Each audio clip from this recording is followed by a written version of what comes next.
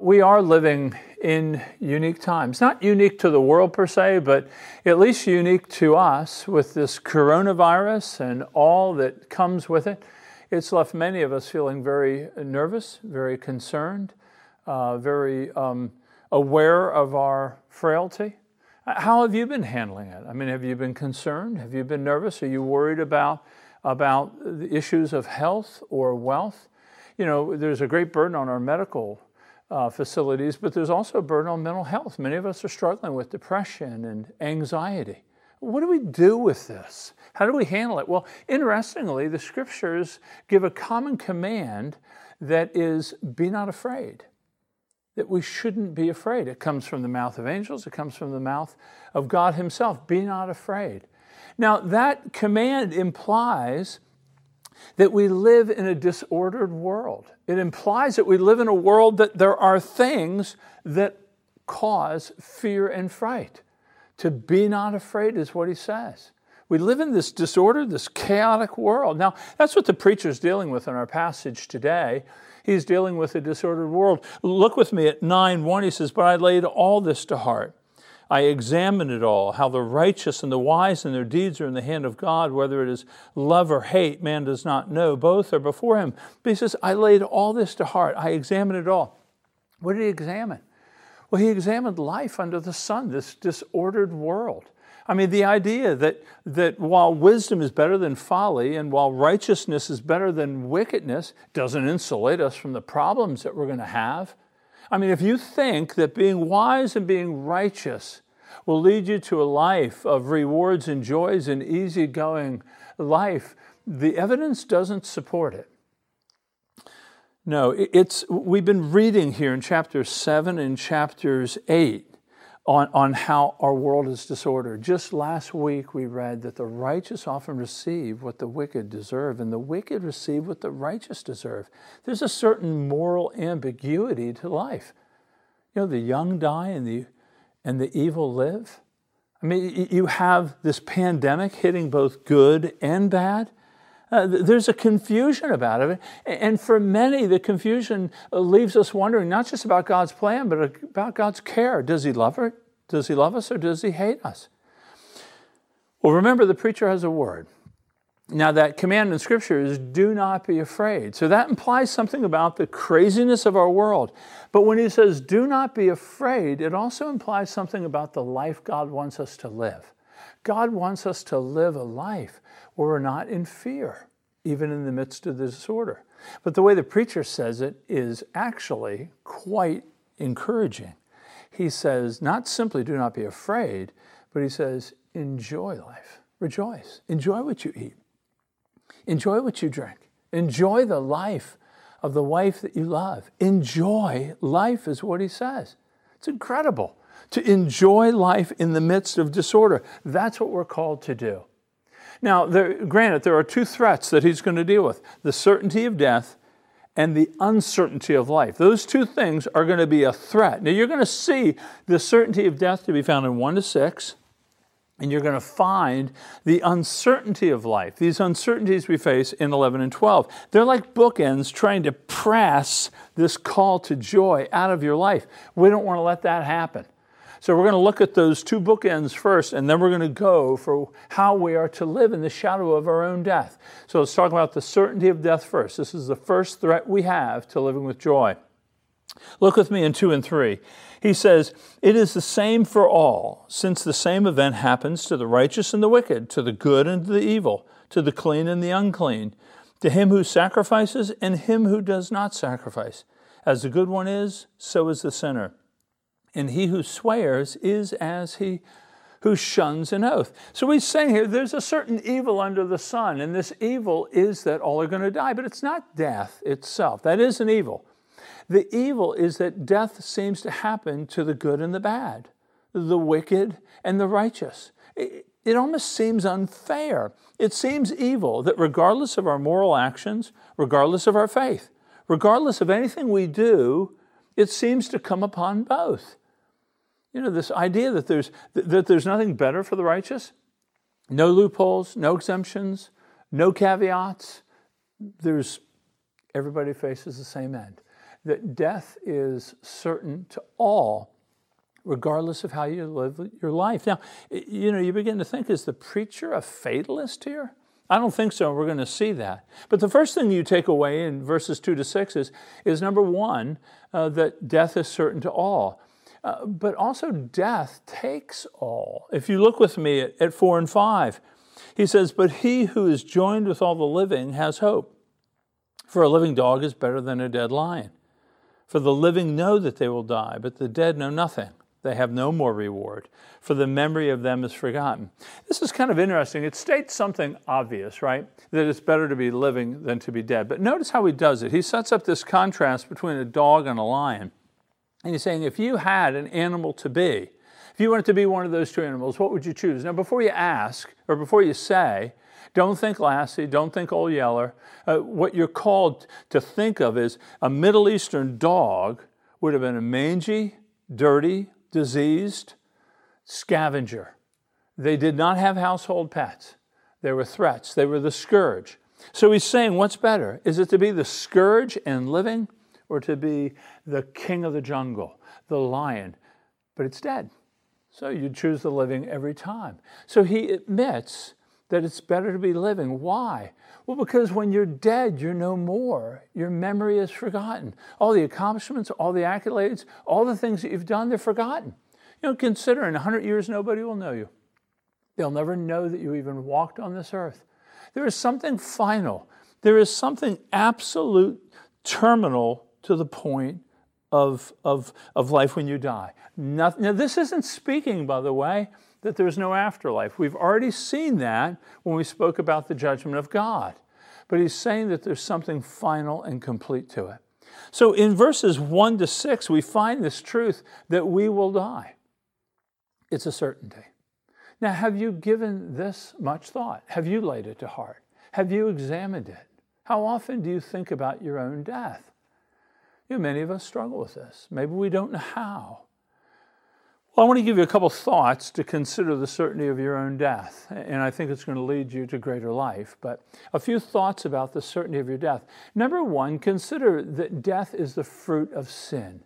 You see this in verse 3. He says, the hearts of the children of man are full of evil, and madness is in their hearts while they live. And after that, they go to the dead. So you see this full of evil, full of madness, and then they go to death. There's that relationship between evil and death. Now, I'm not saying that everybody is equally evil. I don't think it's saying that. He says the children of man are full of evil. Maybe the preacher's thinking about the flood, when it says in Genesis 5, their hearts were full of evil, and then God brought judgment.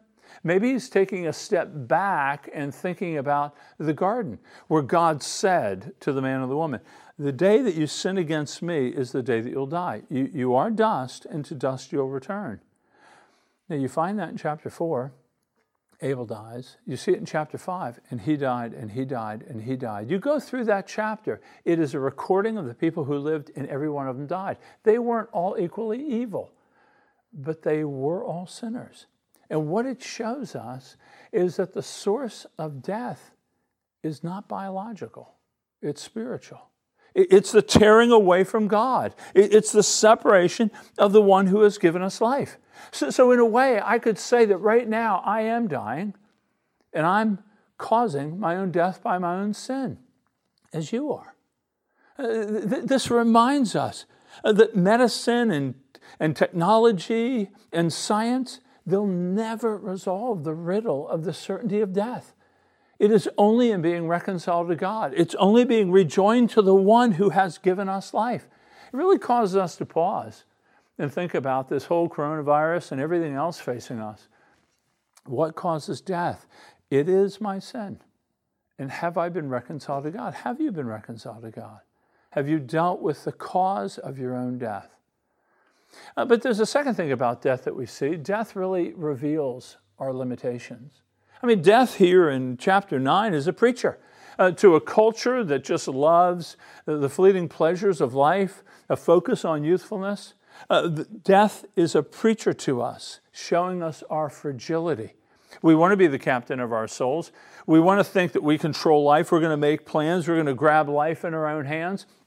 And then coronavirus comes along, and what happens?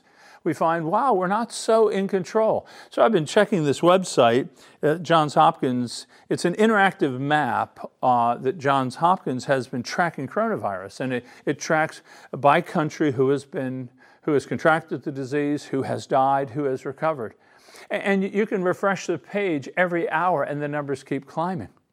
And so we have this ongoing threat that we're facing, right? And so what does our learned people instruct us to do? Well, stay at home. Now, I'm all for that. I think we do need to stay at home.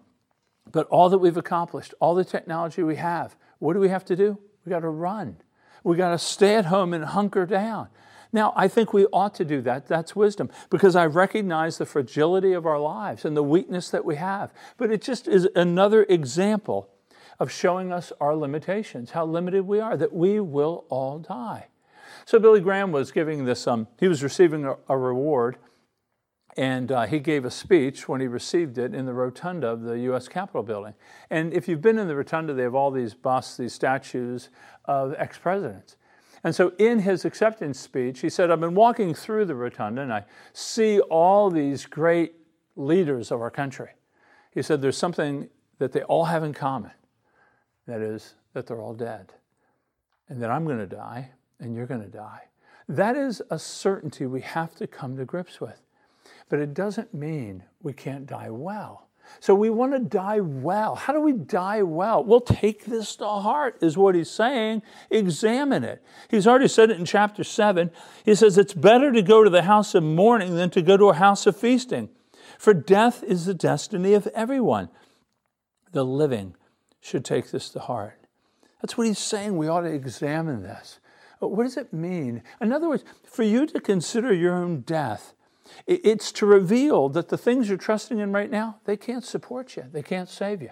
To look at the darkness of death kind of wakes us from this foolish optimism that we have, that we're going to fix everything and just live happily ever after.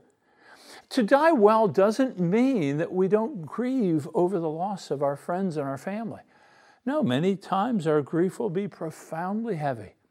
But to die well means that I recognize that sin is the source of my death. It leads me to God. To die well reminds me of the brokenness of this life, the disordered nature of the world in which I live. I don't want to live here forever.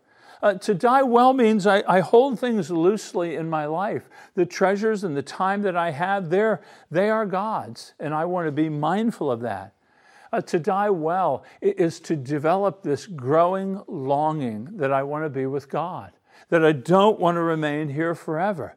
That's what he means by dying well, that we take this to heart. It will lead us to die well. Now, if you're listening and you're not a Christian and you're not sure how you're going to die well, notice what it says in verse 4. He or she who is joined with all the living has hope. For the living know that they will die. This is essential. Each one of us, the evidence is in, 100% certainty we'll all die. But we want to be prepared for death. Now, in just a few chapters, we're going to read this passage in chapter 12, 14. He says, for God will bring every deed into judgment with every secret thing, whether good or evil. So the preacher is reminding us that when we die, there'll be a day that we stand before God. A reckoning, a judgment. We want to be prepared for that. So the question is, how do we prepare for this day before God? That's how to die well. And to prepare well, the Scriptures encourage us to repent of our sins, to repent of the sins that has caused death and separation, to confess our need for Jesus Christ, to trust Him that He is the one that God has sent. This is the good news of the gospel, that He has sent Christ to bear our sins, to reconcile us to the Father, so that God can be both just in punishing sins that are on Christ, but also the justifier of the one who has faith in Christ. So to prepare well means that we confess our sins. Yes, God, we have sinned against you. And I do trust in the one that you've given to me to reconcile, to take my sins upon Himself, that I might take His righteousness upon me, and I might be reconciled to you. So that's looking at the certainty of death. It's true, it's right, it's there. But there's more. There's another threat. We find that in verses 11 and 12. And that is the uncertainty of life. Now, this is significant. So we have the certainty of death, but the life we live leading up to that death is quite uncertain as well. So look in verse 11 with me. He says, "Again I saw under the sun, the race is not to the swift, nor the battle to the strong, nor bread to the wise, nor riches to the intelligent, nor favor to those with knowledge, but time and chance happen to all." There is something about us. It's intuitive, that we think we live in this morally coherent universe and everything ought to work the way it's supposed to work. So the race should go to the swiftest. I mean, if he's the fastest guy or gal, that she ought to win the race every time.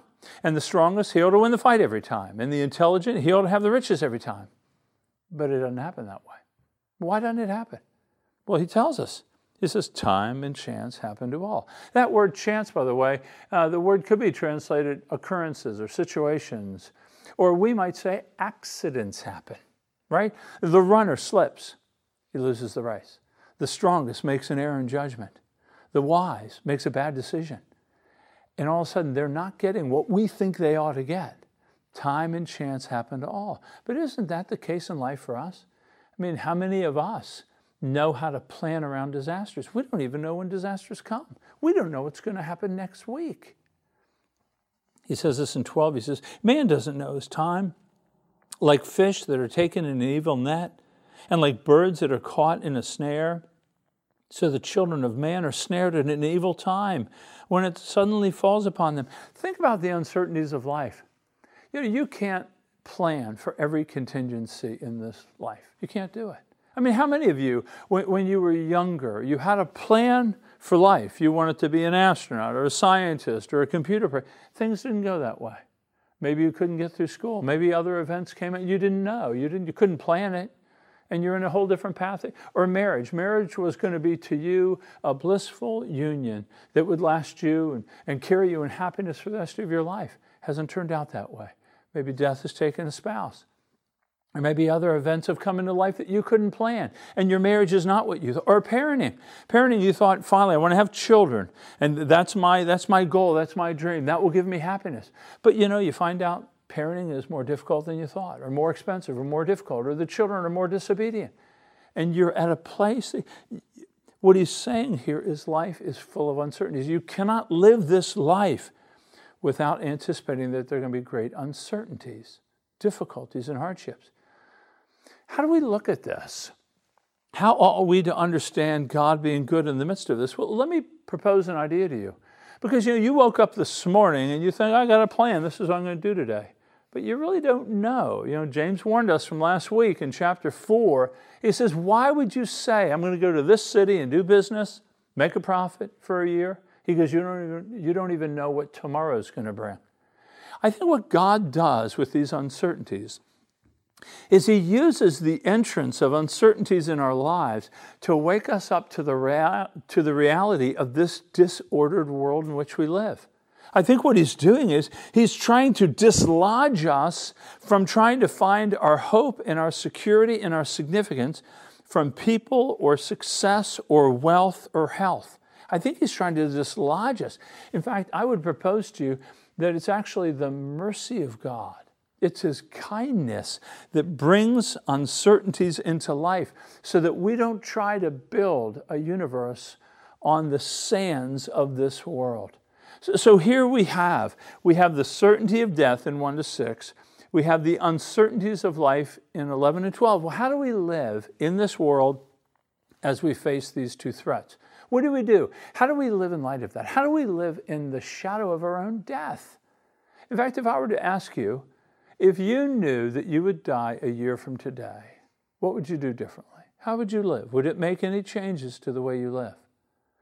Because the preacher has some advice for us. He says, if you're going to die a year from now, here's what he's saying. And we find this in 7-10. This is the meat of the passage between the two threats. He says, go eat your bread with joy. Drink your wine with a merry heart. For God has already approved what you do. Let your garments always be white.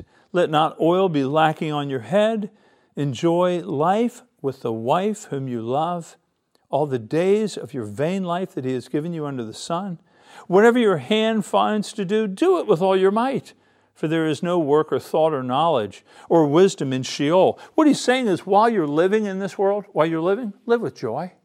I mean, Ecclesiastes. I mean, if you've thought Ecclesiastes is a book of despair, you got to read it again, and you got to read it slower. And this guy is the happiest preacher in the Old Testament. I mean, in his playbook, brooding and foreboding and moping do not occur. He's telling us, he's giving these imperatives. Go. These imperatives, those are commands. Go, eat, drink, enjoy life, enjoy food. He's telling us to celebrate and rejoice. Isn't that amazing?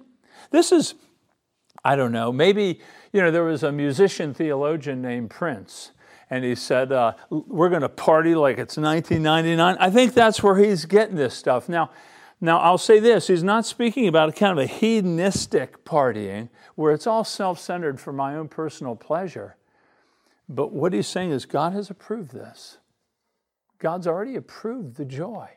What's he mean by this? I think what he's saying is he's going back to the garden. God created food. He created drink. He created wine. He created the male and the female. He created marital intimacy. He created work. He created these things for our joy. And he wants us to find pleasure in the things that he has designed to give us pleasure. I think he's happy in our happiness. And no different than a parent. If you're a parent with children, or if you have nieces and nephews, and Christmas morning comes and they're ripping the presents open, there is joy on those kids' faces, and there's joy on mine. I mean, you can't wipe the smile off a parent's face when they are watching their children enjoy the gifts that they were given. And it's the same thing with this. Now, I want to make sure you hear me clearly.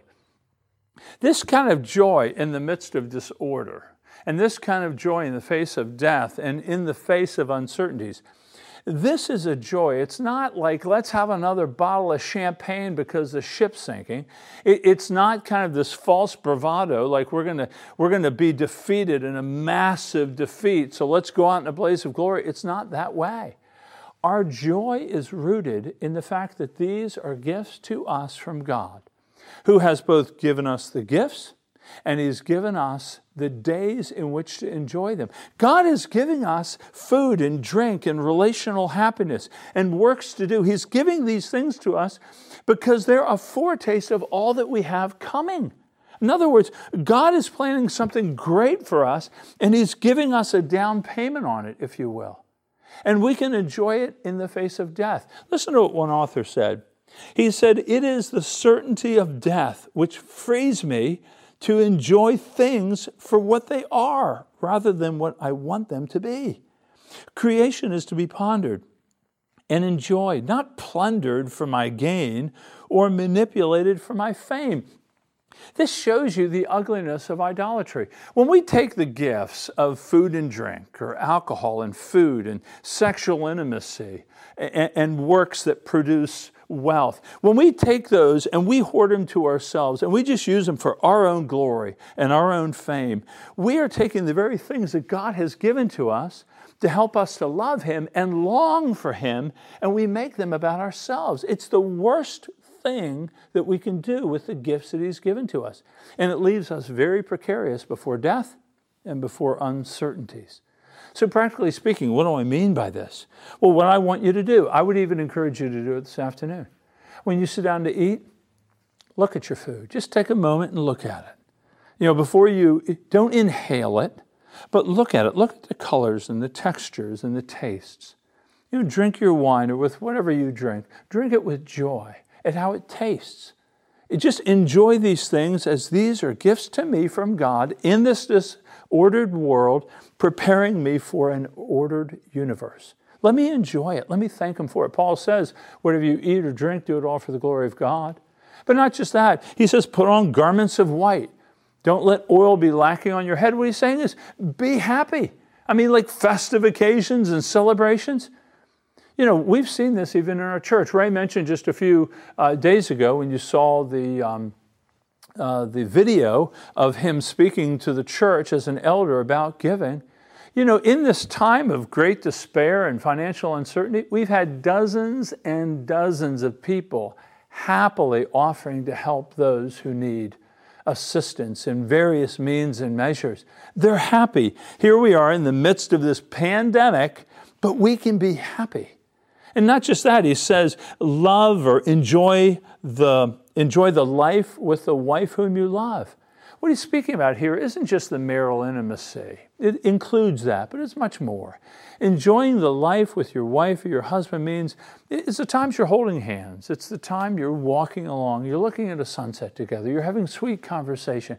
And it's not just for married people. It's really speaking about relationships. The relationships that we are to enjoy and love. That's what the preacher's saying to us is enjoy the people with whom you love. Enjoy their gifts and their personalities.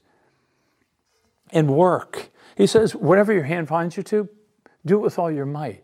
That we are to, in this life, in this disordered life, work diligently for the betterment of others and for the glory of God, using your gifts to produce well. You know, Jonathan Edwards was a theologian. He was a preacher in the 18th century. And about 300 years ago, give or take a few years, he was a student at Yale in Connecticut, Yale University. And he wrote these 70 resolutions. And one of these resolutions was resolved to live with all my might while I do live. That's what he's speaking about here. That's how we are to have joy in this life, to live with all my might while I do live. So what do we do? Let me give you 4 takeaways regarding trying to find this joy in the midst of this disordered universe that we have. Coronavirus just being one example of it. The first thing would be to consider your time as brief, to think that your time is short. In other words, I want you, like David says in 1 Chronicles 29:15, he says, my days on the earth are but a shadow. So consider that they're brief. If you need help with this, speak to an older person, maybe a person who has less years than you, and just ask them this question. Say, what are some of the things you regret in life? If you had to play life over again, what would you do? I bet few of them will say, I should have spent more time in the office. I should have amassed more wealth. I should have pursued more accolades and accomplishments. I bet you what they're going to go to is the ordinary things. I should have spent more time with the kids. I should have taken more walks, should have watched more sunsets. I should have enjoyed the ordinary and the simple things more in life. I bet they'll say that. See, the one thing about time is you can't go backwards. There's no way to recover what's been lost. Time forces us forward. And so we want to think, if our time is brief, how ought I to live? So answer this question to a good friend or a spouse. If you had a year left to live, what would change? What would you move towards? What of the ordinary things that you have in life would you grow in appreciation for? I really would want you to do this because this may be striking you right now with conviction, but you wait 2 or 3 hours and it's going to fade. We want to be people who hear the word and do the word. That way we don't become like those who look in the mirror, walk away, and forget what they've just seen. So consider your time as brief. Secondly, I want you to make joy a priority. I want you to make joy a goal.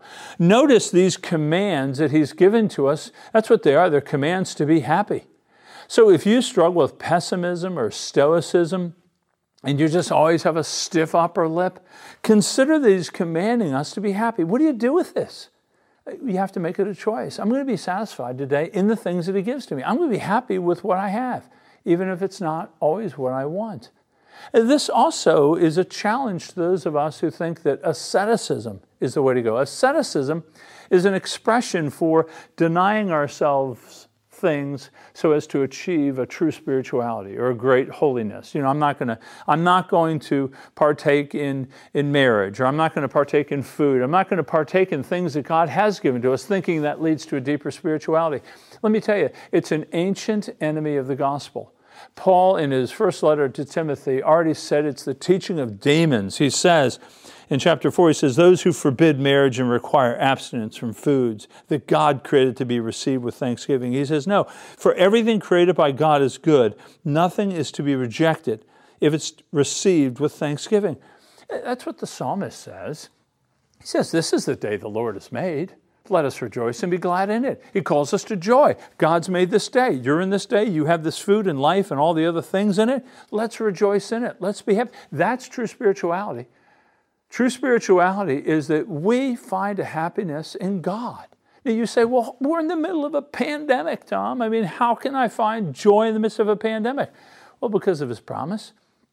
He says, I'm convinced, Paul writes to the church, I'm convinced that neither death nor life, nor angels nor demons, nor things present nor things to come, neither height nor depth nor anything else in all creation will be able to separate you from the love of God that is in Christ Jesus. You have the assurance of God Almighty, the sovereign King of the universe, that nothing will separate you from Him.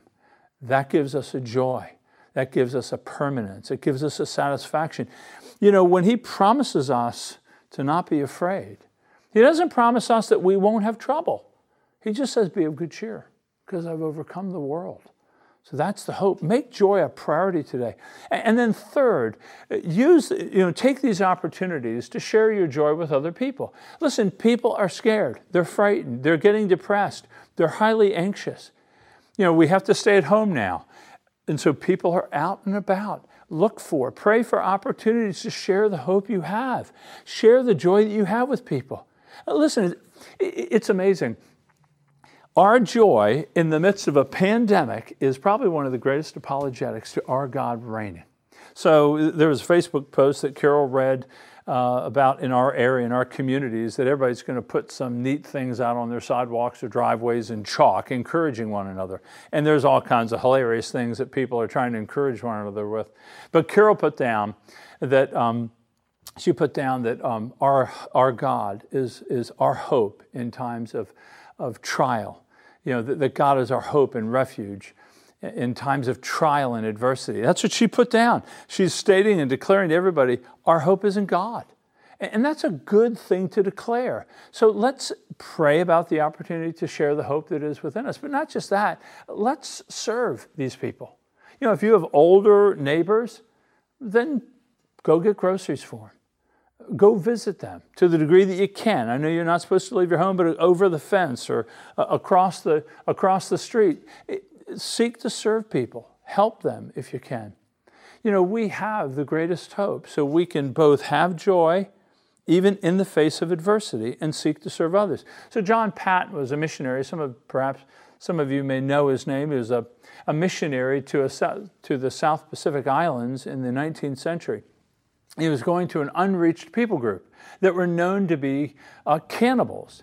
And so when he proposed this, one of the elders of his church, you'll never hear this coming from our elders, but this elder exploded and said, the cannibals, you'll be eaten by the cannibals. This is how Patton responded to him. His name was Mr. Dixon. He says, you're advanced in years now, and your own prospect is soon to be laid in the grave, there to be eaten by worms. I confess to you that if I can but live and die serving and honoring the Lord Jesus, it'll make no difference to me whether I'm eaten by cannibals or by worms. In the great day, my resurrection body will rise as fair as yours in the likeness of our risen Redeemer. That's the boldness that we can have, that we can take these opportunities to both declare and demonstrate our hope in that our God reigns, even in this time of pandemic. And then last, I would say, use the gifts of God to long for Him. Let me explain what I mean. He's given us food, He's given us drink, He's given us garments and festive clothing. He's given us spouses and friendships with whom we love. He's given us talents and gifts to work with all over our mind. He's given those. He's given those things to us so that they would remind us of what is to come, that there is a final. These are really the language of a feast. And He's preparing us for a feast to come. Now, you know, the feast, the whole idea of feast began with God in the garden. I mean, right, as I mentioned, He created all these things. He created food, He created wine, He created intimacy, He created works. We soiled them by sin. We marred them.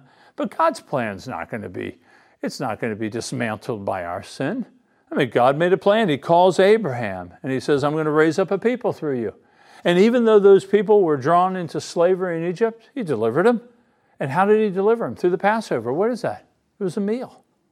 They celebrated a meal. The meal is what led them out of slavery to Egypt. And then as they wandered through the desert, what did God do for them? He prepared a feast before them. He gave them bread. He gave them meat. In the temple, what was that? Well, it's God meeting man around food, the offerings of drink and food. So God intends to feast with us. That's what our food and our drink and our relationship, it's all as a precursor to what He has for us. When Jesus came, it continued the same. He came and He declared that the kingdom of God is at hand. And then what did He begin to do? He began to minister to people and preach. And He did it around meals. Jesus, one author said, Jesus ate and drank His way through ministry. There were some that didn't like Jesus. They call Him a glutton and a drunkard. Now, I don't think He was either of those things, but it does show you how much He did around food and drink. But what Jesus did was in that Last Supper, around a meal, around a feast, He showed how He would be leading a new exodus.